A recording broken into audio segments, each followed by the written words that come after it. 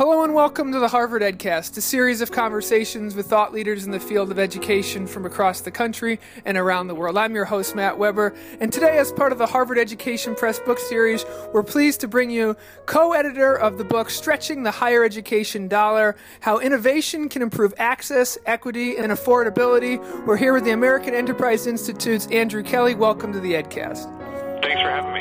Andrew, right from the title of the book, Stretching the Higher Education Dollar, this is an issue that hits all families at all walks of life. How do we afford higher education as the cost continues to balloon? Tell us a little bit about what this book's about. Sure.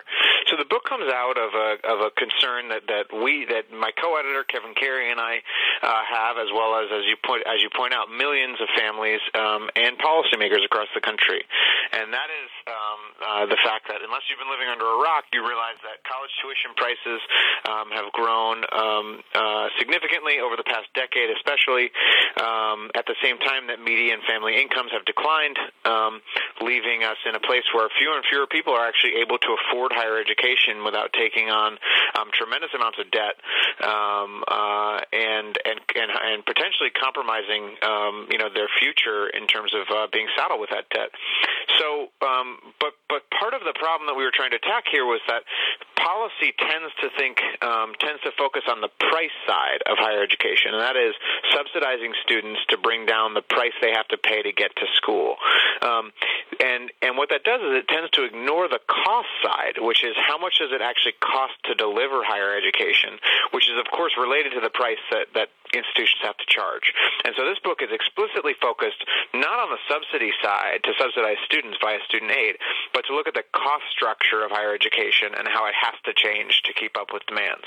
Now, the book also it traces the sort of reform continuum of higher education in America, from the sort of incremental to the more ambitious efforts. Can you kind of trace a couple of those efforts that have been occurring? Sure, absolutely. So there are a couple of ways to think about this cost question and bending the cost curve, as they might say, in healthcare.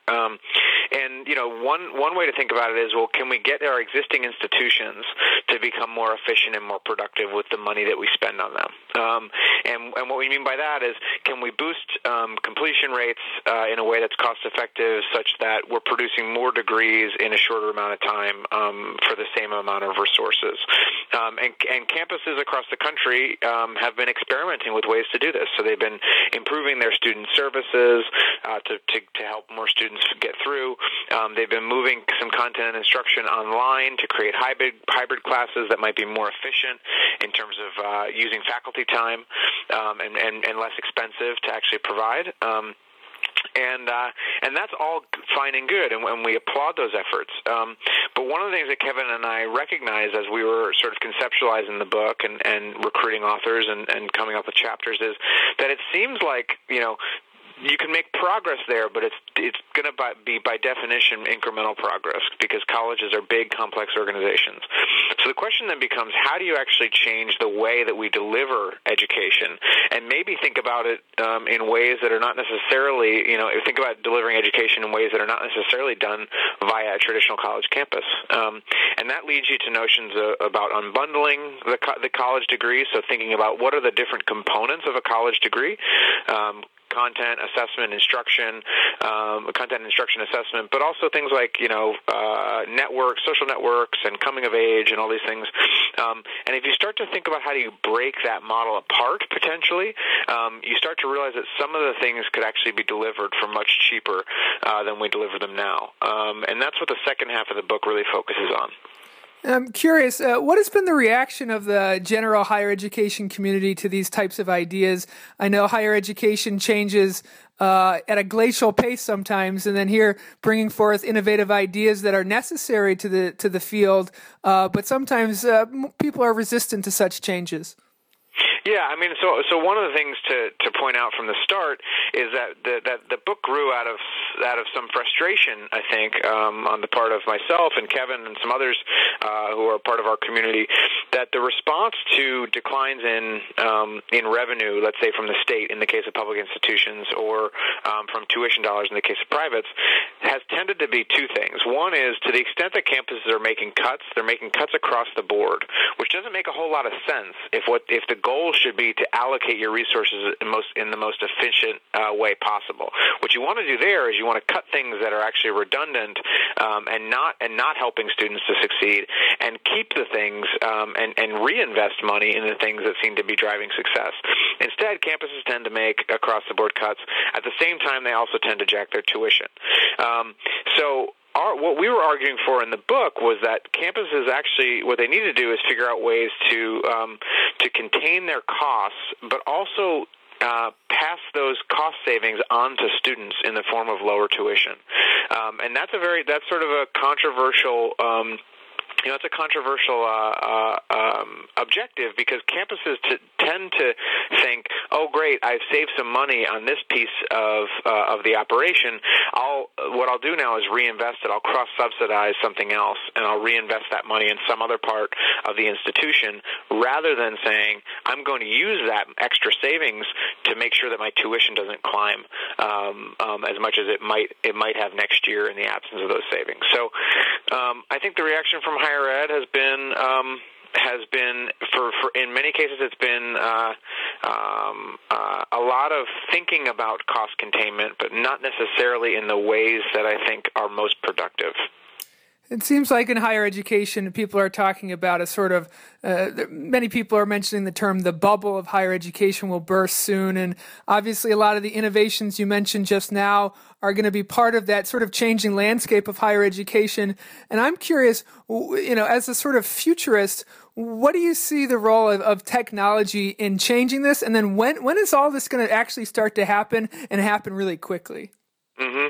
So, I mean, I think I would put myself somewhere, out somewhere in the reformer camp, but not necessarily in the futurist camp. I don't tend to think actually that technology in and of itself is going to radically upend higher education. Actually, I think that policy change that allows people to capitalize on new developments in technology are much more likely to upset the apple cart. And what I mean by that is, right now we have all this exciting talk about massive open online courses, right? Harvard and MIT, joining forces to do edX, and some Stanford professors doing Udacity and Coursera.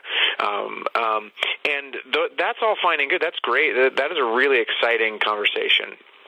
But it's not clear to me at all that MOOCs in and of themselves are going to ever be a substitute for what college campuses do. In many ways, they can't be a substitute for some of the things I mentioned earlier, like social networks and coming of age experience, and sort of learning about yourself and learning how to learn. But the interesting question is whether they can actually peel off, and whether new ventures that provide courses and low-cost coursework can peel off some of that market, the lower division course market. And what I mean by that are the courses you have to take before you actually get up into your major and take the smaller seminars, right? And to the extent they can do that, that then can cause major problems for the business models in higher education, because they sort of use the lower division big lecture classes. They use the money that they generate from those classes to subsidize the smaller seminars and upper division courses. So to the extent that this new set of low-cost course providers can get some of that market share, it's going to cause problems for the business model. I don't think we're there yet, though. I think there are lots of things that stand in the way of these new providers taking market share in a wholesale way. Andrew, the book is called Stretching the Higher Education Dollar. Who needs to be reading this book? Is this from the Secretary of Education to college presidents down to parents and teachers? Who needs to read this book, and what can they do once they've read it to help your sort of reformer mentality? Yeah, Yeah, I think it's certainly critical for higher education leaders to read it and take it seriously. I would hope that that's what they do. In part because I think we need folks who are coming around to a new way of thinking about what the way universities function. And what I mean by that is finding, it's not enough anymore to find the best students and be selective and enroll them, and use price discrimination to find the best students and sort of charge them whatever you want in terms of a sticker price. What we need now are entrepreneurial leaders who are really willing to come up with new models of higher education that may look nothing like what has come in the past. And that doesn't mean that they'll be less rigorous, doesn't mean that they'll be less effective, but it does mean that there's a cost. There are elements of this cost structure that will not change unless forward-thinking leaders change it. So I think that's really important. I think federal and state policymakers need to be much bolder in thinking about how to generate competition and lower barriers to entry to new providers who can offer post-secondary ed and training at a much lower cost. The book is available at hepg.org. It's called Stretching the Higher Education Dollar. You've been listening to Andrew Kelly, a resident scholar and director of the Center on Higher Education Reform at the American Enterprise Institute. Stretching the Higher Education Dollar, hepg.org. Andrew, thank you so much for appearing on the EdCast. Thanks for having me. This has been the Harvard EdCast, a production of the Harvard Graduate School of Education. I'm your host, Matt Weber. Thank you kindly for listening.